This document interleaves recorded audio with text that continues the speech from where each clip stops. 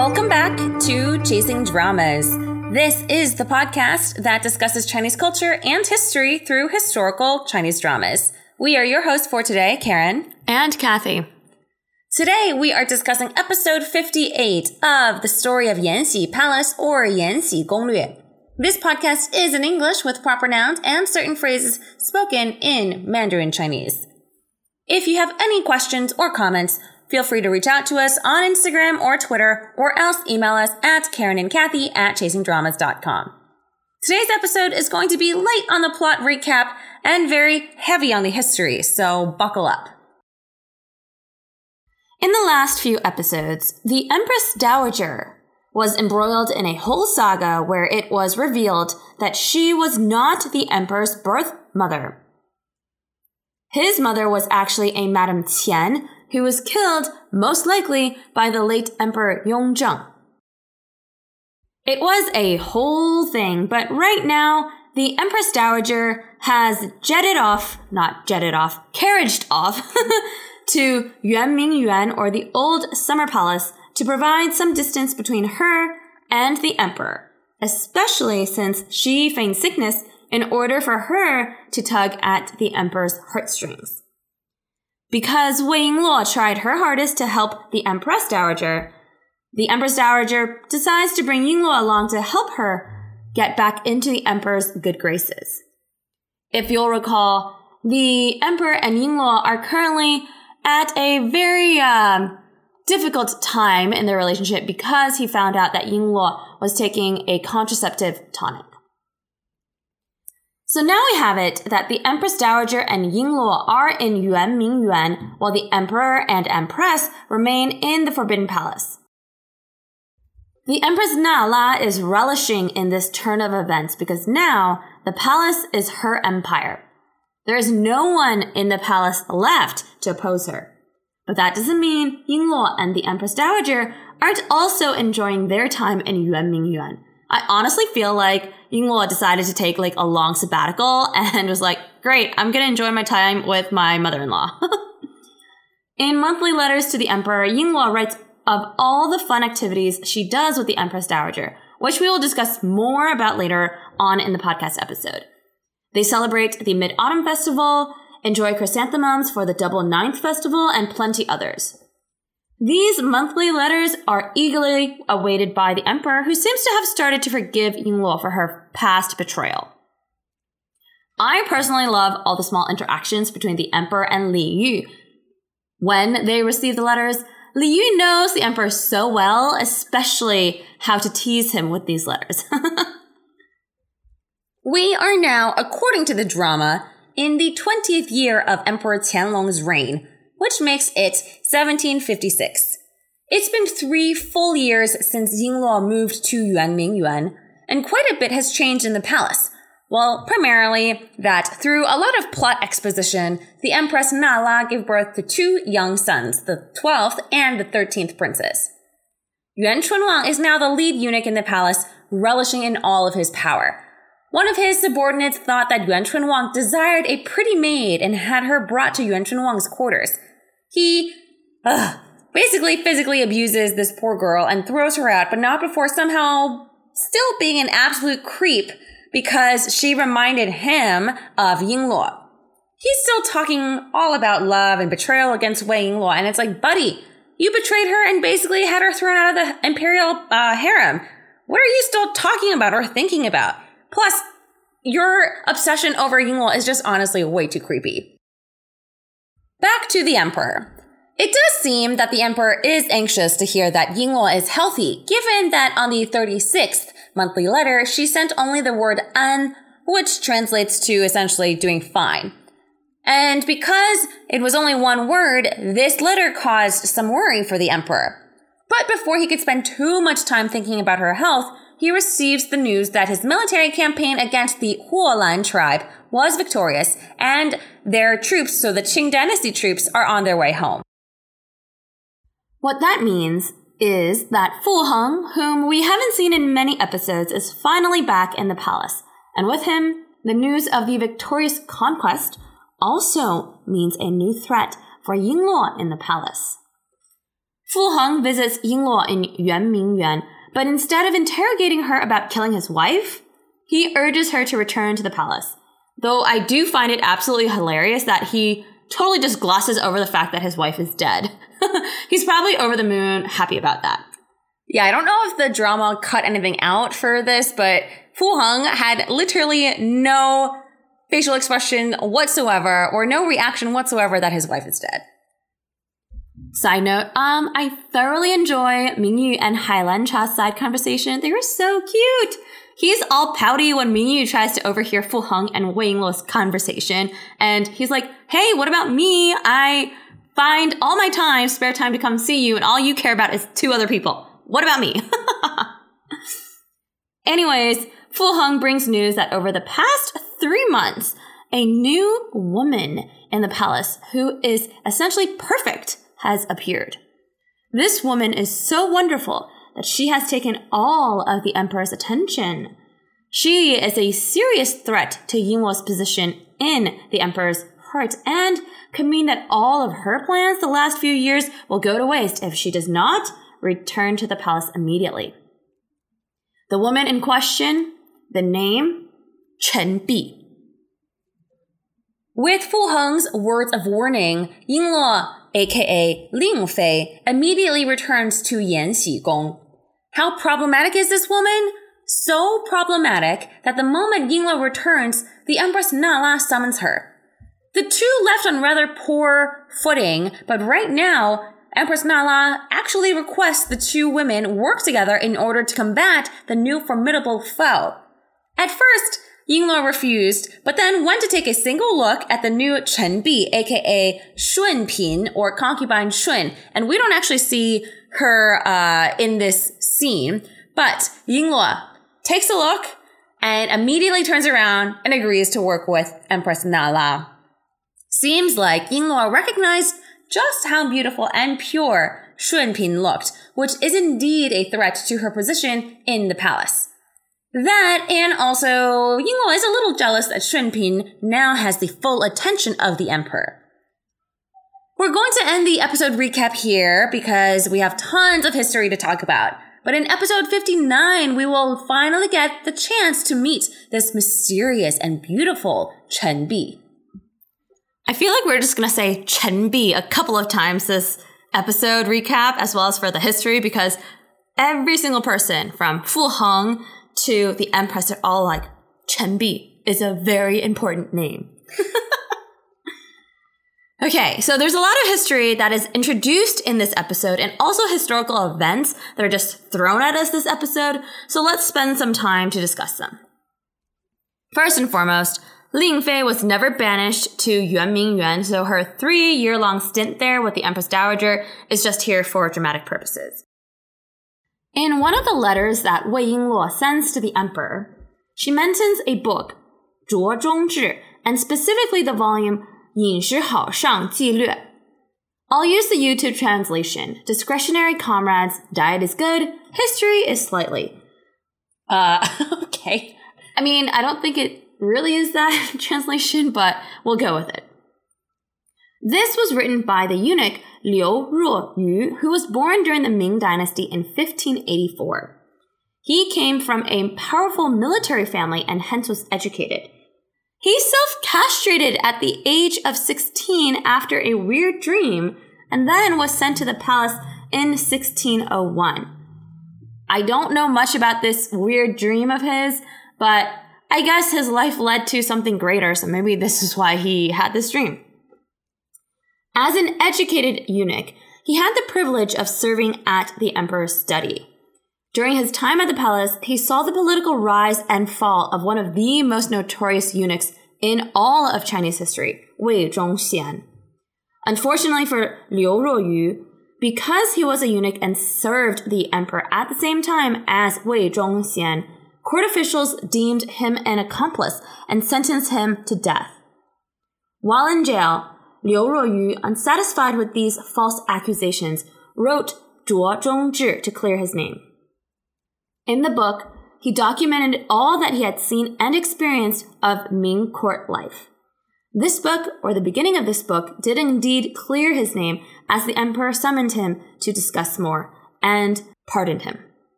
This book was first written in 1629 and completed in 1641. It is comprised of 24 volumes and details palace life from the reigns of Emperor Wan Li to the early years of Emperor Chongzhen. This includes the daily lives of the emperor, women of the imperial harem, palace rules, palace staff, palace dining and clothes, and many other topics. This information written here will never be found in what was viewed as quote-unquote proper history or 正史, but this is nevertheless an invaluable historical artifact. The volume that Ying Luo mentions, 饮食好上记略, details how cuisine was prepared in the palace at that time. I do find it interesting that in the drama there is this line of how did the Empress Dowager get her hands on this? Despite the book being a Ming text, it was very valuable even during the Qing dynasty. Because this was a Ming text, though, revisions had to be made with regards to some dates and names. During the Qing dynasty, and honestly with many of the dynasties, when there are conflicting date names, for example, in the Ming dynasty, towards the end of the Ming dynasty, you would still say, okay, this was the Ming dynasty year X. But during that same time, the Qing dynasty had already established itself. So in Qing text, they would use Qing dynasty year Y. So these texts had to be revised, and this could possibly be what the emperor is mentioning with Li Yu during that scene. Moving on, so with reference to this book, at Yuan Ming Yuan, the Empress Dowager and Ying Luo celebrate a ton of holidays, including the Mid-Autumn Festival, which is observed on the 15th day of the 8th month of the year, the day in which the moon is the fullest for the entire year. The Mid-Autumn Festival is an important festival for the Chinese, as the fullest moon represents a time for family, a whole family, and to be thankful for the family. It has also been a long tradition to eat crab for this holiday. In China, the favorite crab is the da zha xie, or the Chinese mitten crab, or the Shanghai hairy crab. This species of crab is native to China and viewed as a delicacy. September through November, which is right around the time of the Mid-Autumn Festival each year, is typically the best time to get the largest and fattest crabs. By the Ming Dynasty, the aristocracy also enjoyed crab for the festival. Typically, the crab would be steamed and then enjoyed with some wine vinegar. In Chinese, 谢鱼, 谢, or crab, and thank you sound the same. For a holiday that represents togetherness, crab is also the perfect dish to represent the thankfulness of those around us. To this day in China, there is still a custom to make and gift crab during the Mid-Autumn Festival. We at home do eat quite a bit of crab when I am at home with my family, both in the US and in China. It's very much a treat. In the drama, we quickly move to 9月重阳节. This is the double ninth festival, which is observed on the 9th day of the 9th month in the Chinese calendar. Now, this holiday has been observed since time immemorial, popularized during the Han Dynasty and reaching its pinnacle after the Tang Dynasty. The reason for this holiday is due to the auspicious nature of the numbers. 9 is the largest single number, so a double 9 day on the calendar makes it a very auspicious date. According to Yi Jing, a divination book, 9 is also a yang number, the largest of the yang, single yang numbers. With 2 9s on the date, this makes it double 9 or double yang, hence why it's called 重阳. 重also means double. Make sense? Double 9 or double yang. For local customs, with these double 9 dates, these also represent longevity, so this holiday also is a time to respect elders and wish them a long and healthy life. For the holiday, there's a ton of customs that also differ with each province. However, typically it is customary to climb a high mountain, enjoy the autumn views, pray to the elders, fly kites, eat the Chongyang cake, enjoy the chrysanthemum flowers, drink chrysanthemum liquor, and wear 茱萸, or plant Corynus officinalis. These flowers are thought to have cleansing properties, which is why these flowers specifically are used. In the drama, we see yellow chrysanthemum flowers featured quite prominently in those scenes.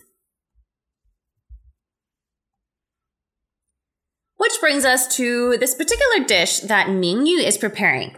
糟瓜茄, or the YouTube translation is wasted eggplant. This was a dish that was first recorded during the Song dynasty and was then a Ming dynasty palace dish. The instructions include, for each 5 caddies of eggplant, add 5 liang of salt. So that's around 2.5 kilos of eggplant and 250 grams of salt. That's a lot. Then mix with distiller's grain or zao. Afterwards, add the copper money on top. After 10 days, retrieve the money and discard. Then change the distiller's grain or zao into another bottle. Afterwards, retrieve. The color should be green as new. These instructions seem very vague because it says, then move it into another bottle. And when I was reading this, we were doing the translations. I was like, when did you put it in another bottle? Like the original bottle? Was there an original bottle? I don't know. And it doesn't even tell you like how you're supposed to stick the copper coins into the eggplant, but basically you're supposed to do it as you see in the drama. However, what we don't see in the drama is the zao that is added on, or the distiller's grain that is added on. So it might seem kind of unsanitary with the whole put copper coins in the eggplant thing, and I honestly have no idea how this dish tastes because this is the first time I've seen this dish. But I think it might be more of a fermenting process with the distiller's grain, or it's kind of like a rice wine vinegar type thing. So that keeps the eggplant perhaps edible. I don't know. I also went and tried to find people making videos of this, and I could not find any online. So this goes to show, I guess, people just don't have like 100-year-old copper coins lying around to make a eggplant dish. Okay, so that was a ton on Chinese holidays and foods. Let's now turn our attention towards the emperor's family affairs, namely his children, because a ton were briefly mentioned. There's been a ton of time jumping in this drama, but we now know definitively that it is 1756, or the 20th year of Emperor Qianlong's reign, which makes him 45 right now. Between 1750 and 1756, he had several children, so I'll list them out here. The 10th prince, Yongyue, was born to Shupin in 1751, but he died very young in 1753. And this was briefly mentioned in the drama. The 11th prince was born to Jiapin, who also rose to the rank of Jiafei. His name was Yongxing, and I think I mentioned this before, but he was born in 1752 and died at the ripe old age of 1823. So this is the 11th prince. The 12th prince, Yongji, was born in 1752 and was born to Empress Nala, who was at the age of 34 by the time she had her first child, which is this 12th prince. She had a slew of kids all in short order after this 12th prince, but what this reminds me of is the notion that the emperor is very aware of who will have his children. So he wants to make sure that his empress, whoever she may be, has children so that he can say, okay, if she wants, or if he wants to name him as heir or crown prince, that he at least has the option to name a prince from the empress. So Empress Nala then had a daughter, the 5th daughter, in 1753, but unfortunately she died in 1755. And then we have the 13th prince, Yongjing, who was born in 1756, but unfortunately he died also very young in 1757.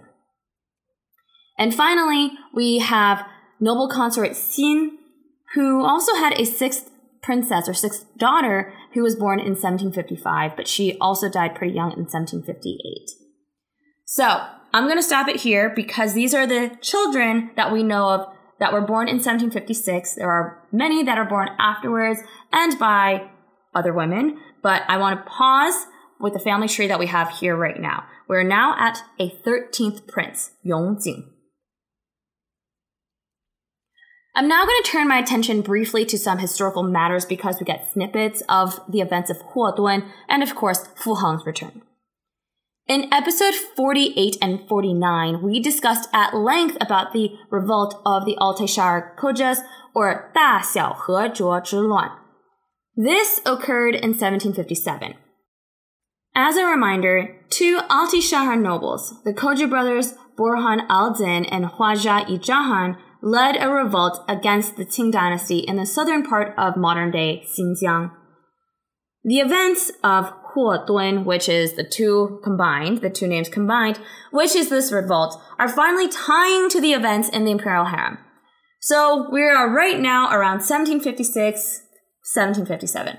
I feel like timeline-wise, we've been in this vague 1750s timeline forever. We've been jumping around because, we talked about this revolt way back in episode 48, and then when I first watched this, I was like, and then there was a banishment for 3 years for Ying Luo. Are we in the 1760s right now? But, okay, now we, rein this back in. We're right back in 1756. Fu Heng also was not really involved in the front lines, particularly for this campaign, so it was not like he was gone for years on end. One more thing. Fu Heng's dad dies all the way back in 1723, so this whole line of Fu Heng missing his dad's funeral is not remotely correct.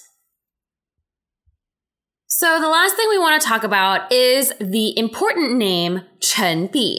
This is the name, as we see in the drama, for this new mysterious woman. Chen Bi comes from Song Dynasty's Fan Zhongyan's Yue Yang Lou Ji, or a prose, which we've actually talked about in this podcast during our discussion of the story of Minglan. This prose was written in 1046, like I said, in the Song Dynasty. The lines that are recited or written by Ying Luo and recited by Ming Yu in this episode are 长烟一空, 皓月千里, 浮光跃金, 金影沉璧, 渔歌互答, 此乐何极. Here's my translation. There are times when the fog disappears and the bright moonlight can be seen for 1,000 miles. The shimmering light flashed with golden hues. The calming reflection of the moon looked like a jade that sunk in the water. The fisherman's song that can be heard answering each other, this happiness cannot be limited. Chen Bi directly translates into jade that has sunken into the water. But this name was given to her by the emperor to praise her for her similarity to this jade in the water that is pure, beautiful, and unblemished. That is extremely high praise. The thing is, I do want to highlight also another connection to Empresses in the Palace. The Empress Dowager in that drama was called Wu Ya Chen Bi, the same Chen Bi that we have in this drama. For this drama, I kept on being like, oh, her name is Wu Ya Chen Bi, and I was like, nope, I'm getting the dramas mixed up. We will see in episode 59 just how beautiful this Chen Bi is, and I'm really excited for that. I personally really like the decision by the screenwriter and director to not show this mysterious woman in this episode, because I feel like we're like, who is this woman in which both Fu Heng and the Empress herself deem as a worthy opponent? So much so that she's willing, the Empress at least, is willing to set aside her past qualms against Ying Luo to kind of come together to fight a common enemy. And that is it for today's podcast episode. A friendly reminder that if you are looking for sites to watch Chinese dramas and you are in the US, please head on over to our sponsor, Jubao TV. That is Jubao TV. It is a free service that has a selection of Chinese dramas and movies to watch with English subtitles. They just launched on Plex, and you can stream this selection on their website or else on TV. Once again, all of it is free. Thanks again so much for listening. We will catch you all in the next podcast episode.